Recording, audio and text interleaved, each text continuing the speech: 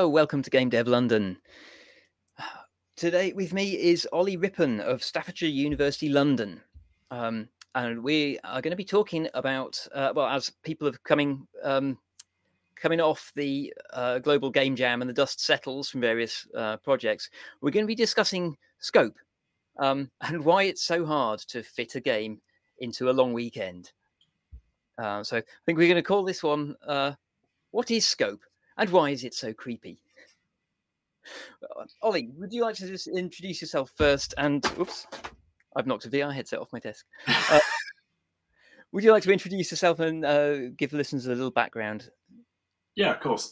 So, hi, gang. I'm Ollie. I'm a lecturer at Staffordshire University, London. That's one of our, it's our like satellite campus. We kind of focus more on game stuff down there. So I've kind of been working with games in some fashion for, I'd say actually it's coming up on like 10 years when I started getting into it as like a hobby. And now I've been teaching for about 3 years. So I've done games for a hot minute. Brilliant. And you've obviously your students have a whole bunch of projects that they need to sort of like fit into their terms. So yeah. There's a lot of, as a student and as a former student, that idea of kind of being able to scope projects is always invaluable. Being able to know what you can actually fit into a certain amount of time. It's one that admittedly I'm still trying to figure out for myself. So am I after 30 years. But what about what is the particular difficulty with trying to pack like a game into like a long weekend, for example?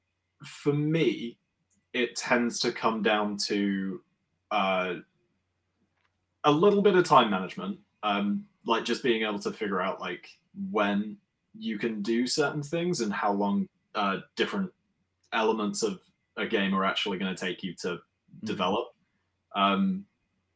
A lot of the time, I tend to find that I underestimate how long things are actually going to take. And that's sort of the pattern that I tend to see quite a bit is people will think like, oh yeah, I'm going to make such and such game and it's going to be huge and it's going to be great and it's going to have all of these fun things. And they get maybe 2 of those things in. Yes. Guilty as charged. Yeah, same. I've definitely done it this year already with a lot of projects.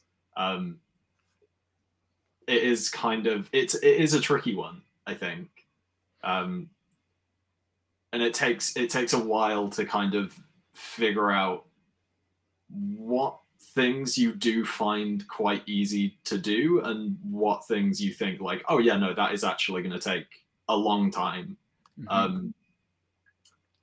Actually, there's a nice little anecdote that I always got told about scope. It's the like Star Trek Scotty idea where you assume that something is going to take like twice as long as you initially think it will. And then you end up delivering it slightly earlier and you look really good doing it. Yeah. It's one I can never bring myself to do because I guess that the problem is that a lot of the reason that things take longer than expected is because you get surprised by unexpected issues and so on. And by definition, things that surprise you are not things that you can plan for. So you just have to leave that bit of contingency that feels like you're like allocating some like empty space that you don't actually need because you don't know what's going to fill that space. Definitely. It's very hard to force yourself to take an estimate and then just go sort of like, yeah, okay, let's double that then. It's I guess some people are disciplined enough to manage it, but I'm an incorrigible optimist and always assume that everything will go silky smooth. Nothing will ever be unexpected. I always end up being I'm simultaneously actually the person in our game jam team who is always like, oh, look, this is like a really ridiculous idea, let's do it, let's just try it. And also then the person who someone else will say something that is ridiculous and out of scope, and I'll be like, no, we can't do that though. I guess it depends how excited you are about the idea. Yeah, definitely. To a certain It's extent. always, if I've just started figuring out how to do a thing, I always want to try and implement it in a really short space of time to try and do it that quickly. Yeah. So how do you get a group of students to understand what is manageable in the time that they have available for it? Because obviously, for a game jam, it's not a big deal if you run out of time and the game's not fully finished. But for a student, they need to tackle something that they can finish and they can get the full experience of completing the project, rather than something that they have to give up on halfway. Yeah, for sure. I like to kind of just sit down with them near the beginning of the project, like as they're kind of designing everything and figuring out what they actually want to do. 90% of the time that does end up being do you really think that you're going to make an RPG in 4 months? Yeah. Really? Most of the time, actually, surprisingly enough, this year, I think most of them have actually been really well scoped. There's been a little bit of creep every now and then, as there always is. But it's kind of, for me, it's a case of reminding them what they already know, like what kind of skills they've already got. And I like to kind of just be like, and remember how long that took you to figure out. You also have to have to do all of that in practice and figure out a bunch of other stuff. There's a bit of a balance, and most of the time that is kind of, I guess, like the realization of, oh yeah, I'm here to learn a bunch of new skills, as well as kind of shore up the stuff I already have, which most of the time, again, they manage to kind of scope it relatively well. Great. So in terms of student projects, they're not always working alone, are they? So is there a benefit?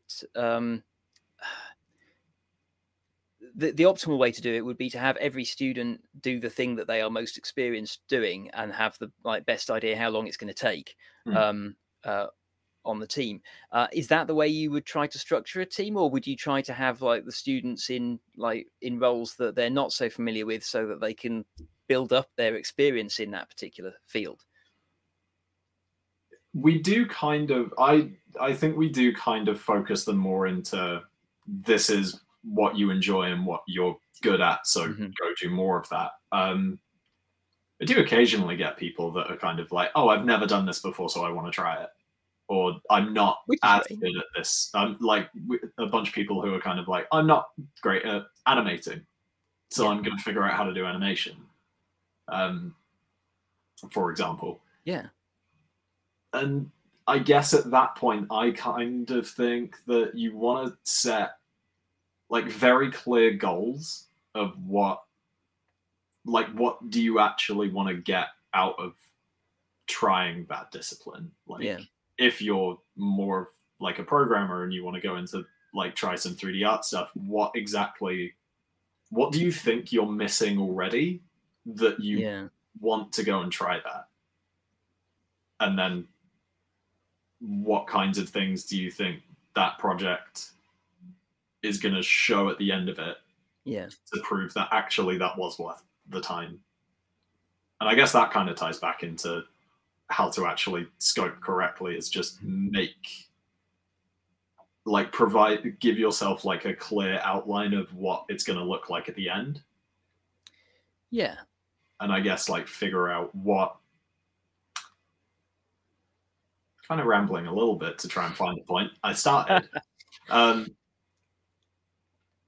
guess it's a case of looking at the goals that you've got and figuring out the most approachable way to achieve those goals. Yeah, because you're trying to learn skills and like develop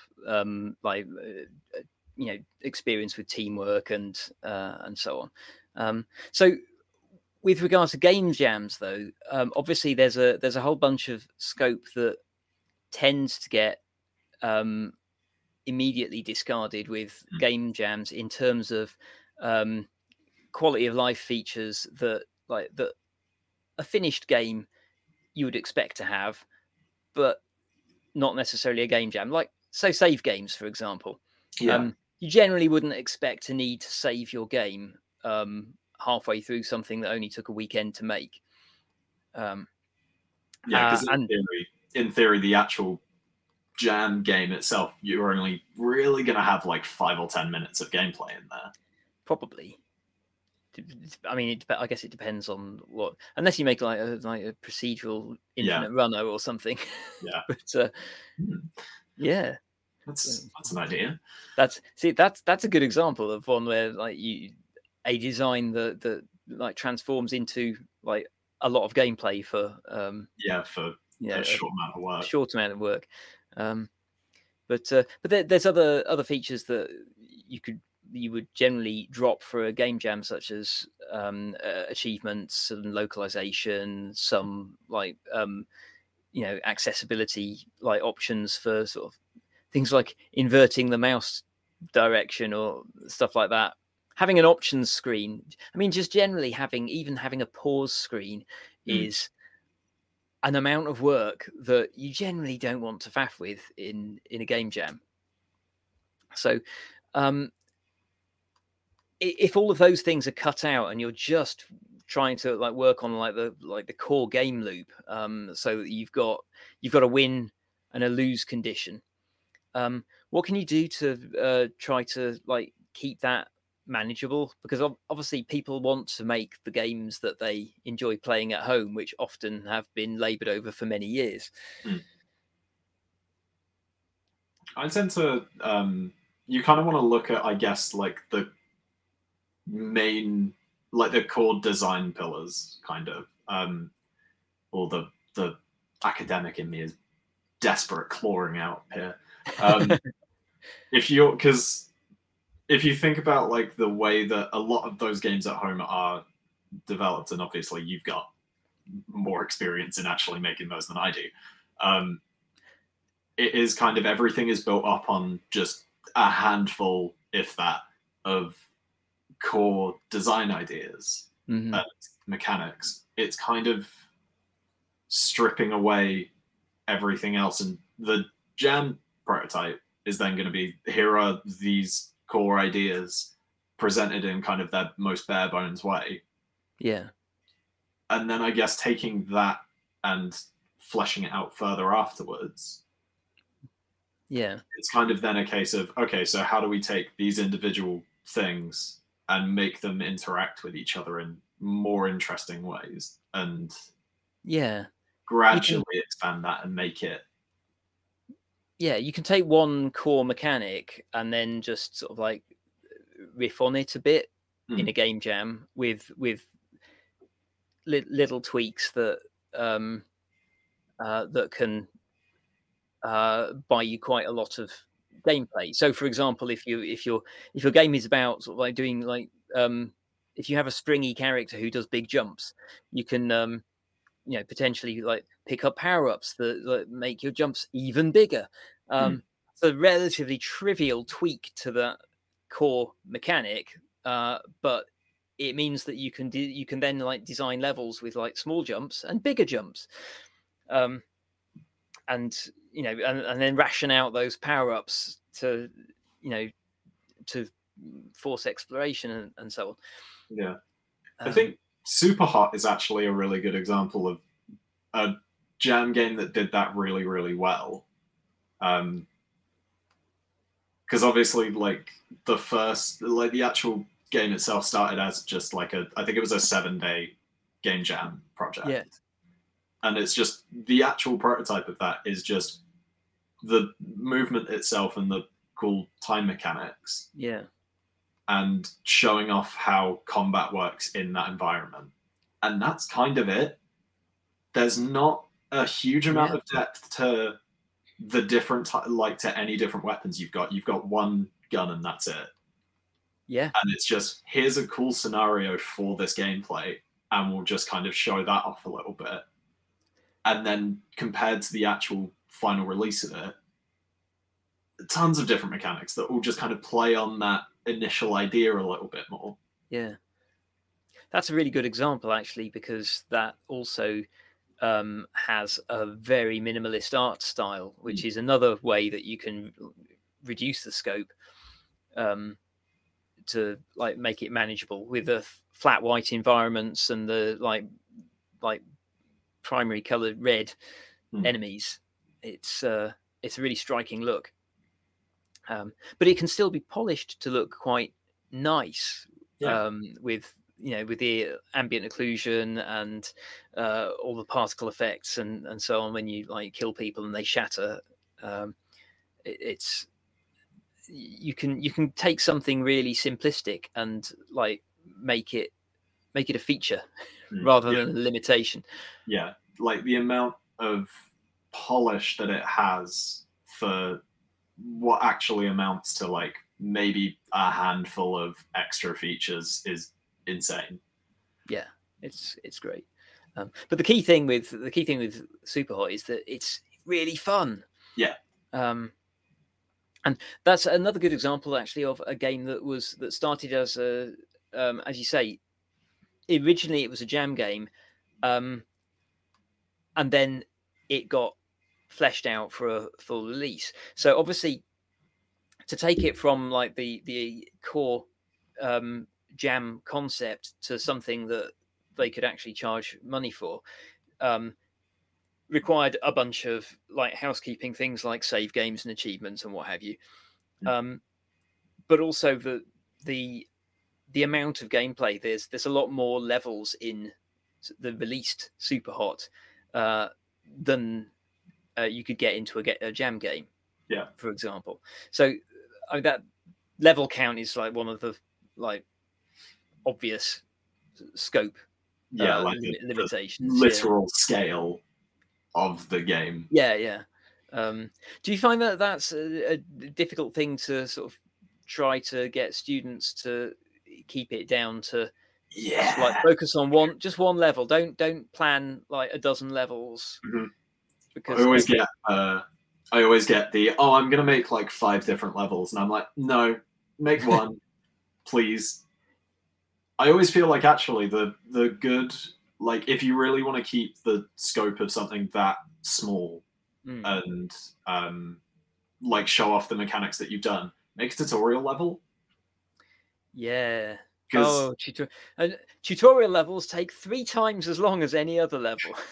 Exactly, which means then you're putting in the amount of work that it would take to make 3 full levels.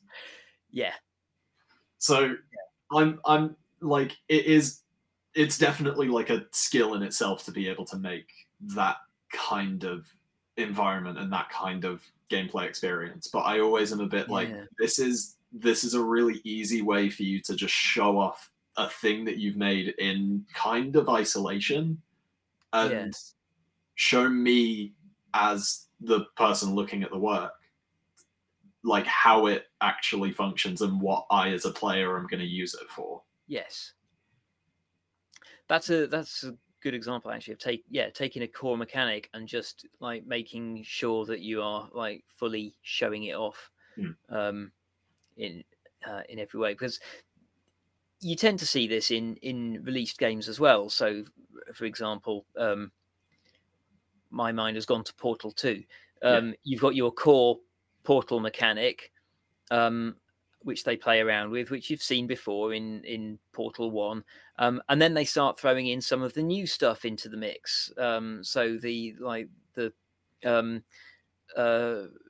fluid sims with the like slidey the and bouncy gels. But and then the fact that you can like spray the gel through portals, and so they will introduce a new mechanic that has a single feature, and then the designers have riffed on that and gone, okay, so we can make a surface bouncy, and you can apply that through a portal. How else can we do it? What other weird and wonderful ways can we use this mechanic? And they've really tried to get every possible use case of combining gel, portals, lasers, what have you. It's one of those. It's actually something that we're kind of covering with in one of our level design modules at the moment. Yeah. Where it's very kind of, instead of just being here, make a level, go, we're trying to kind of look at it from a mechanics perspective. And so how can you take a part of a game and make a level that uses that mechanic in either like an interesting or unique way? Yeah. So one thing that I tend to do this anyway for most big quote unquote projects that I'm on, it would be that like the grid of, here are all of the mechanics like in a grid, how can they all interact with each other, and how can then we take those individual things and make interesting puzzles or make interesting environments or scenarios for players. Yeah, that's a really nice design tool to use, actually, because that ensures that you are going to get the maximum value out of just the 3 or 4 mechanics that you have available to you.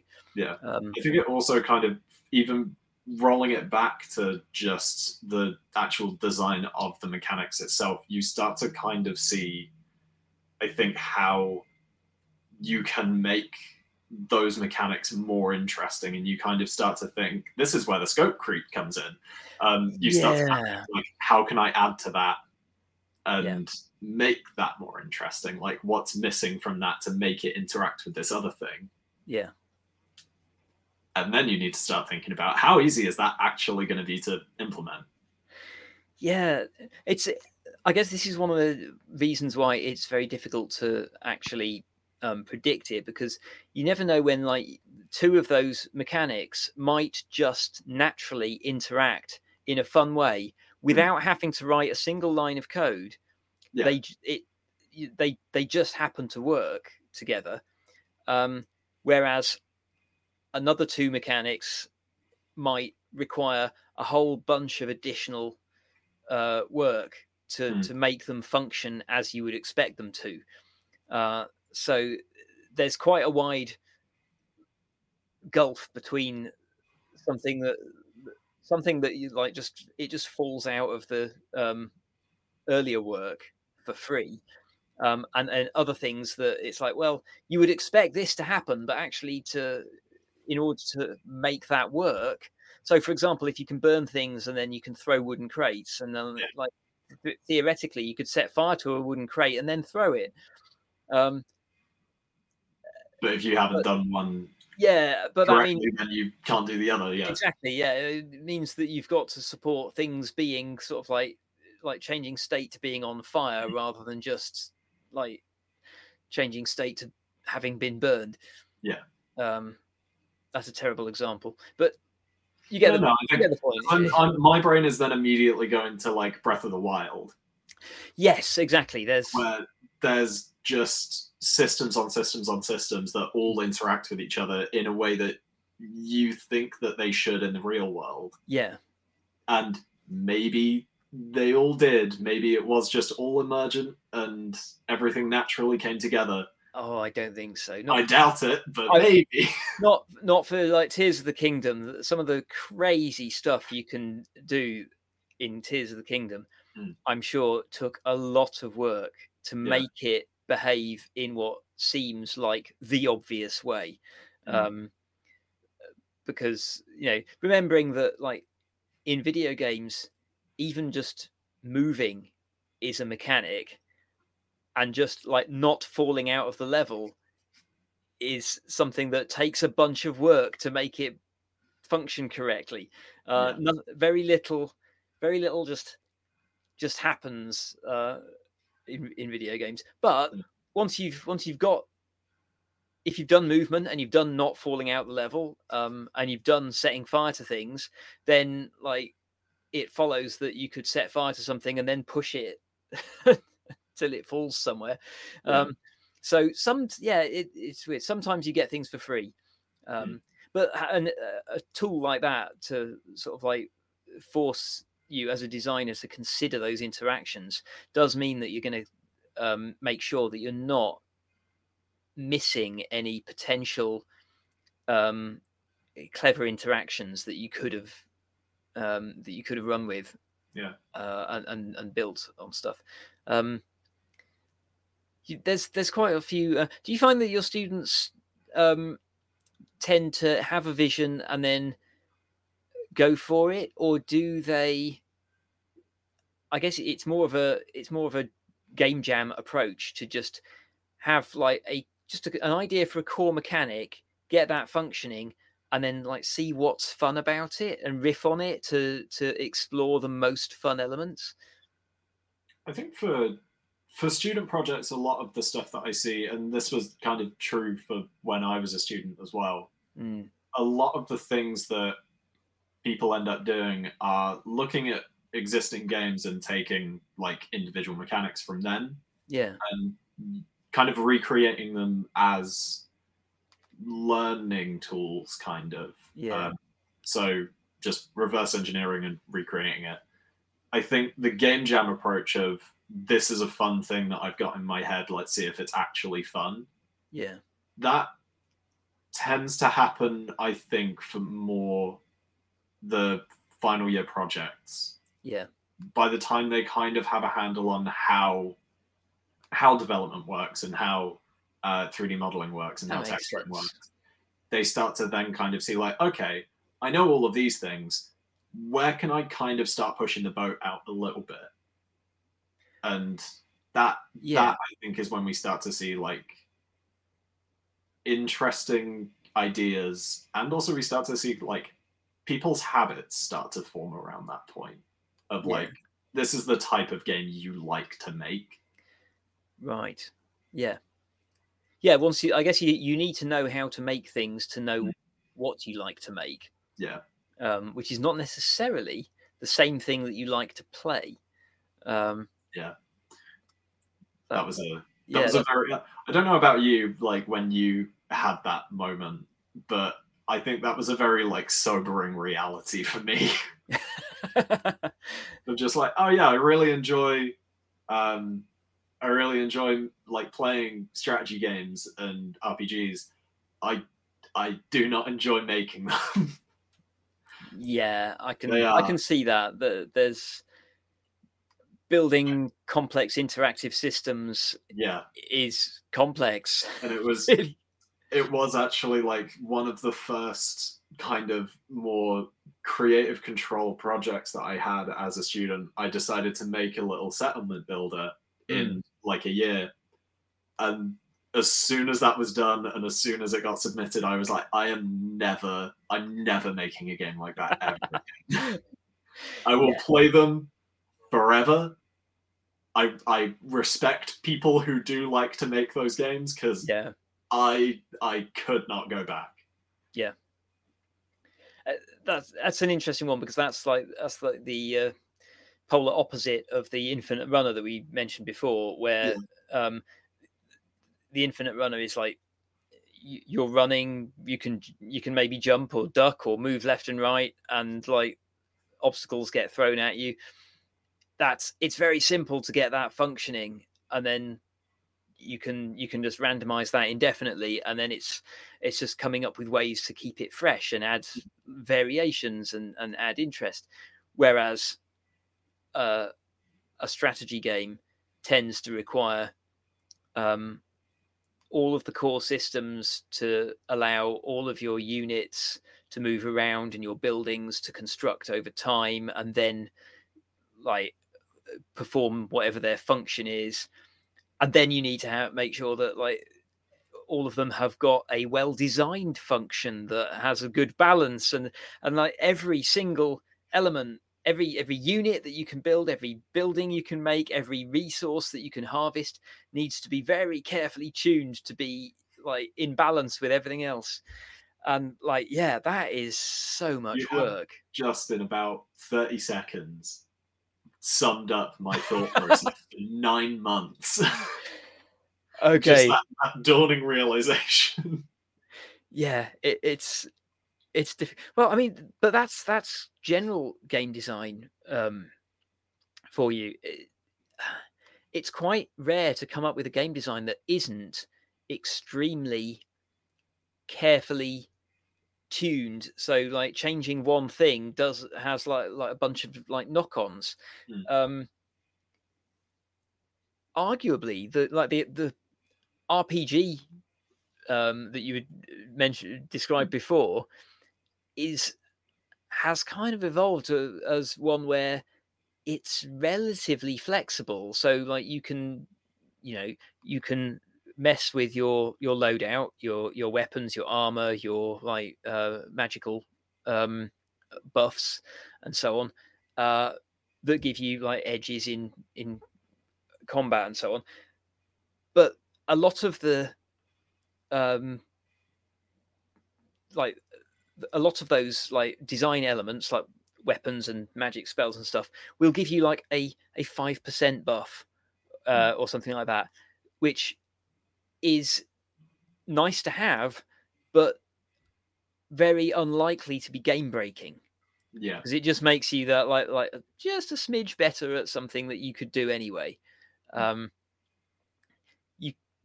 risk, I guess, with something like an RPG is that like if you go around and just sort of rinse the map for everything that you can possibly find, and then build your loadout to maximize like your like arrow range or something like that, then like you can basically like one shot the boss from across the map, because you've exceeded the limits that any of the designers expected you to do. But most games, like you say, are very finely tuned, and everything has to be sort of like carefully adjusted to fit within it. And if it's if a building is a little bit too generous with the amount of like a new resource that it generates from two other resources, it throws the entire gameplay loop out of whack. And trying to figure out where it's which of the various links in the process is too generous can be a really hard one. We've kind of drifted away from like game jams there, because that's not something that you would generally be able to balance in a weekend, is it? Yeah. Well, definitely not something I'd recommend trying. No. There are definitely certain genres that is from experience. I don't recommend that. Yeah. So if people have made something that they really think has legs in the Global Game Jam, where should they start with thinking about building it up into a release? This is going to sound like kind of backwards advice. My instant recommendation is tear it down and do it again. That's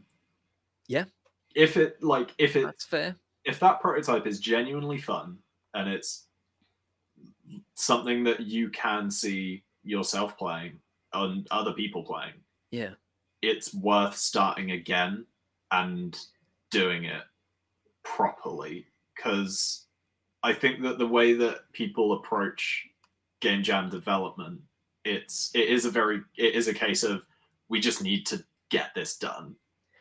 It won't be made perfectly, and it won't be at least for me, this is definitely true for my team.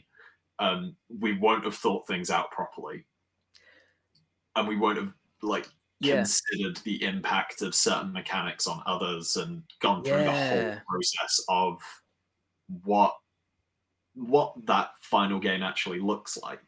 That's actually a really good example of an invisible scope element, which is the robustness of your code and to a certain extent your design. So I'm a programmer by trade, and there's a big difference between just like cobbling something together to get it working, which is in many ways the fun part of doing a game jam. Yeah. It's just sort of like being a little bit lazy and just like throwing things together in the easiest possible way. When to do it properly, so that like everything is like nice and solid and robust and nothing breaks, requires lots more like handling of corner cases and fail safes and defensive coding to make sure that if the player does something unexpected, it is not going to break the system. Sorry, my dog just came in. No, it is absolutely. For me, that is totally the first thing that, and it is part of the fun. It is hacking it all together and just kind of seeing what sticks. Yeah. Which is why, as soon as it's ready to become a bigger thing, go back and do it properly. That's really good advice. I don't like it. I'm instinctively recoiling from. I hate saying that. Yeah. But every time we've made a game and thought, yes, this actually would be really fun, people that we've showed it to really enjoy the concept. Every time we've just taken that prototype and tried to build on top of it, but it is like building on sand. Yeah, absolutely. It's not sustainable. Yeah, you need to have all of your core systems built in such a way that they are easy, and also to make them easy to debug, not just like the way that they all work together, but making sure that like two systems that communicate to each other go through a like single clear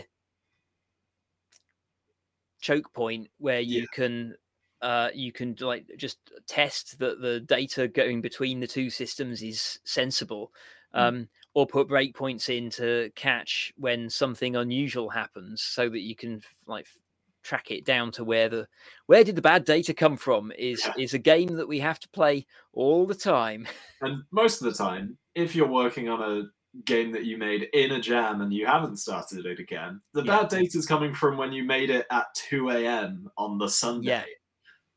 Yeah, and the bad data you were sleep deprived and thought that you didn't, and thought that you knew better than well rested you.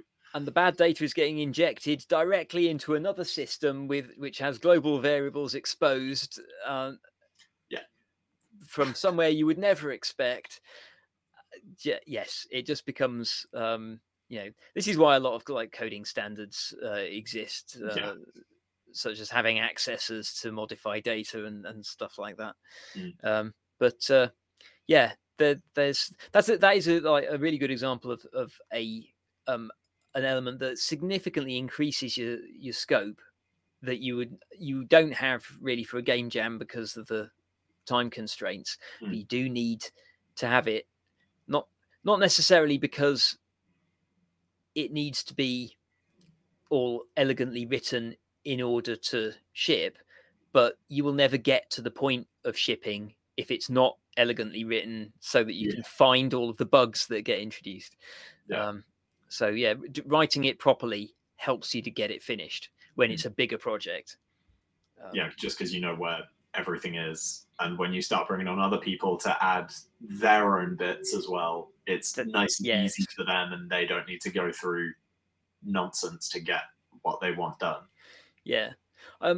Something that is an issue in commercial game dev, possibly not so much for students, you'll have to tell me, in commercial game dev you can quite often catch yourself out by forgetting how a bit of your own code that you wrote 9 months ago works.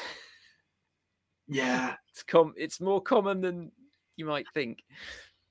Definitely still an issue for students. I feel like actually it's almost worse, because every now and then you'll learn like how to do a thing for a week, implement it, go away, come back to it 3 months later, and you haven't used that technique since, and so you don't actually remember how it works or why it works. Yeah. So it's not even like going back and reading a book that you haven't read for months. It's like going back and reading it in a different language. Yeah. Oof. Yeah. So those sorts of issues can those are issues that you don't generally have in the scope of a jam game, because like everything's fresh in your mind for the duration of the jam. Yeah. And you don't really have the opportunity to leave little ticking time bombs for yourself hiding in the code. I mean, it can happen. You can the way that you set up a system on day one might have a flaw in it that doesn't manifest until like day 3, when somebody finds the corner case that was always going to fail. Yeah.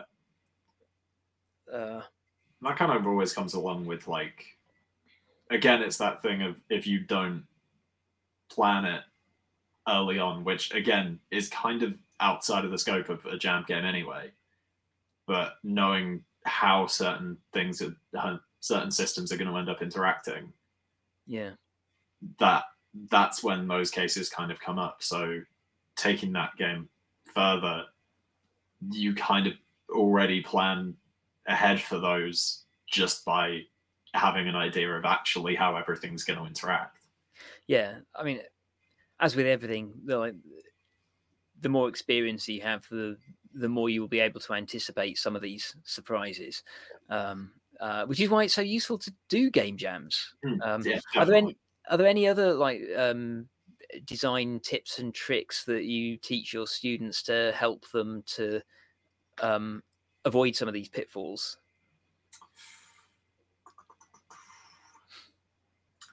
Put you on the spot there. Sorry. This is genuinely like this is one of those questions that 1,000 different actual answers, and I can't think of any of them. I think one that I like to go for, and I kind of use this in my own practice as well, is just asking other people. And it does sound really, really simple, but you'd be surprised at how many people I know just that make games in general, if it's as a hobby or as a job or if they're students, that will try and develop something completely in isolation. Yes. Without any kind of outside input or any kind of play testing. Mm-hmm. And it will just be, I made this thing, hand it to somebody finished, and it will be like, no, this is super broken, or this isn't actually really that fun. Yeah. It's, again, like one of the simplest things that you can do is just talk to people about the thing that you're making. Yeah. And one, be ready to take criticism. Yeah. And get good at taking criticism. Absolutely. But if somebody tells you that something isn't really super fun to them, they probably mean it. Yeah. And they will also probably have a suggestion on how to make it more fun that you might not have thought of before. They might do. But one of my favorite bits of game dev advice, though, is that like if somebody identifies that something's not fun, then like that's important. You must listen to them. If they tell you what they think would fix it, that's less likely to be the right answer. If they are not intimately familiar with all the systems that contribute to sort of like forming the experience, because sometimes the thing that seems like it's the problem isn't really the problem. I think that's kind of a good way of kind of figuring that out is if somebody says, this isn't fun, I think you should do this. What they're actually saying is, this isn't fun, something is missing that this would fill the gap of. But realistically, you should kind of try and take the thing that somebody tells you to add, try and figure out actually why do you want that. Yeah. If it was suddenly like, oh, this doesn't have I don't know, dodge rolling came to mind for some reason. I've been looking at a lot of Dark Souls recently. Like, this game doesn't have Yeah. dodge rolling. It's like, okay, why do you particularly want dodge rolling in this? Mm. Probably because you think that your character's too slow, or you can't get out of the way of attacks fast enough. Okay, we'll look at that. Yeah. And figure out what already exists that we can solve that problem with before we go effectively the nuclear option of adding a new feature. Yeah, that's always a tricky one. I mean, the example I had in my head was that sort of like if a weapon seems sort of like too overpowered for its price, there's two fixes to that. You can make it less powerful, or you can make it more expensive, which is solving the same issue from different directions. And I think in the dodge roll case, yeah, if people feel like they want to be able to dodge roll, it's because they want to be able, presumably they want to be able to get out of the way of attacks in the way that like another game allows them to do. But for example, if the game is not about movement and dodging, and it's more about just being a tank and like just like soaking those hits, then maybe it needs a bit. What it actually needs is a little bit more cosmetic juice and maybe some sort of like feedback mechanism, so that actually getting hit feels satisfying in the same way that like dodging a hit can feel satisfying. Yeah. At the end of the day, how people feel about the mechanics that they are performing can be wildly different depending on like the visual, audio, and like other feedback cues that you put around it. It's actually it's made me think of no, I'm pretty sure this story is true, but it might be one of those that has just kind of circled around the industry a lot and is actually a complete lie. One of the weapons in Call of Duty 3, a bunch of players were complaining that it was really underpowered and nobody was using it. And so they changed the sound effect of it. Yeah. And suddenly everybody loved it, and it was super powerful. And funnily enough, the statistics that they had from the players that were using it suddenly shot up, and everybody was doing really well with it because they changed the sound. That's a key thing to remember, actually. The game does not happen on the screen. It doesn't happen inside the 3D level. It doesn't, and it doesn't happen on the sort of like the paper and pencil design. The game happens in the player's head, and so everything that the game is doing on screen and with audio and stuff like that is contributing to that. And yeah, it's at the end of the day, it's smoke and mirrors and crafting, like poking at like player psychology to like evince the reaction that you want from your players, so that they will enjoy it. But yeah, it's a bit of a black art. I feel like we've drifted a little bit. Let's wrap up. I mean, scope. It's always a challenge. I bet there's going to be some of the games that have come out of the jam that are outstanding in their sort of like elegant simplicity, in that there's almost no content to them, but they're just so perfectly balanced and tweaked that they're just enormous fun to play. And there's probably some other ones which it's an astonishing how much content they've managed to create in such a short space of time. And these are both like impressive like accomplishments of scope, but geared towards people's different skill sets. Are there any can you think of any ways that like people can try to turn their particular skills to making the most out of the limited scope that a game jam offers.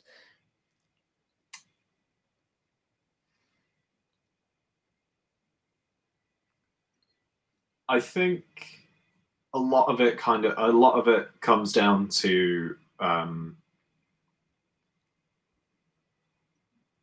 what your expectations are going into it. Because I feel like a lot of the time, people who,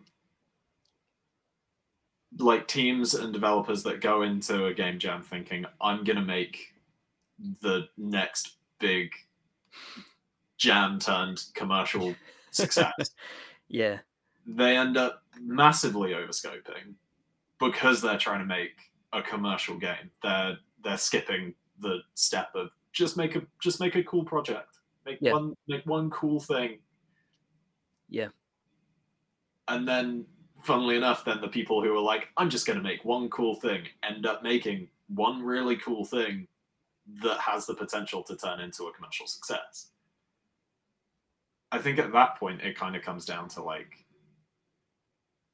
taking that one cool thing and I guess taking a step back from it and thinking, what am I able to turn this into? That's great. I don't really think I have anything to add to that.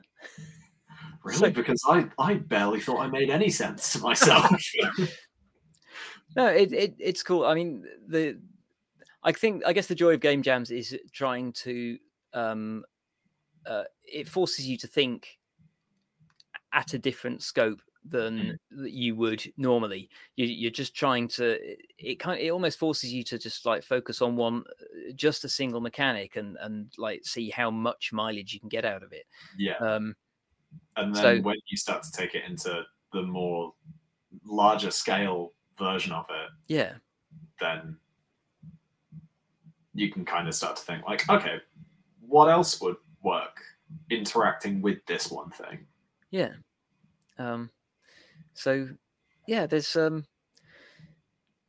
lot, if it works at the scale of a game jam, then it's almost certainly going to be something that could work on a bigger scale with more space to explore, more potentially more mechanics that interact with it, more narrative framing it. There's all sorts of ways to expand on a core mechanic. But brilliant. Okay, so sorry, we've rambled for quite a while. Let's wrap things up. Yeah. Ollie, do you have any socials you'd like to reference for if people want to like follow up on anything with you? My personal Twitter is on screen. It is now. Yes, fab. It's a lot of vowels. And there's a whole story behind why the handle is what it is. I occasionally post up like some of my own game dev stuff up there, and most of it is actually just going to be reposts and retweets from the Staff's Uni accounts, which you can also go and find. It's at Staff's Uni and at Staff's Uni London. And also I tend to post quite a bit on my LinkedIn at the moment as well. Again, mostly about new courses that are coming up. So if you go onto LinkedIn, you'll probably see this face advertising a new course that we're running in London next year. So if you want to come and learn how to do design and programming, this is what's going to be teaching you for 3 years. We shall put links to all of those in the show notes on the podcasts for simplicity. And if you've enjoyed this chat, then please come along to gamedev.london, where you can find links to the rest of our podcasts and our Discord channel, where there is more game dev chatter happening. Until next week, thank you for joining us. Thanks very much, Ollie. Thank you.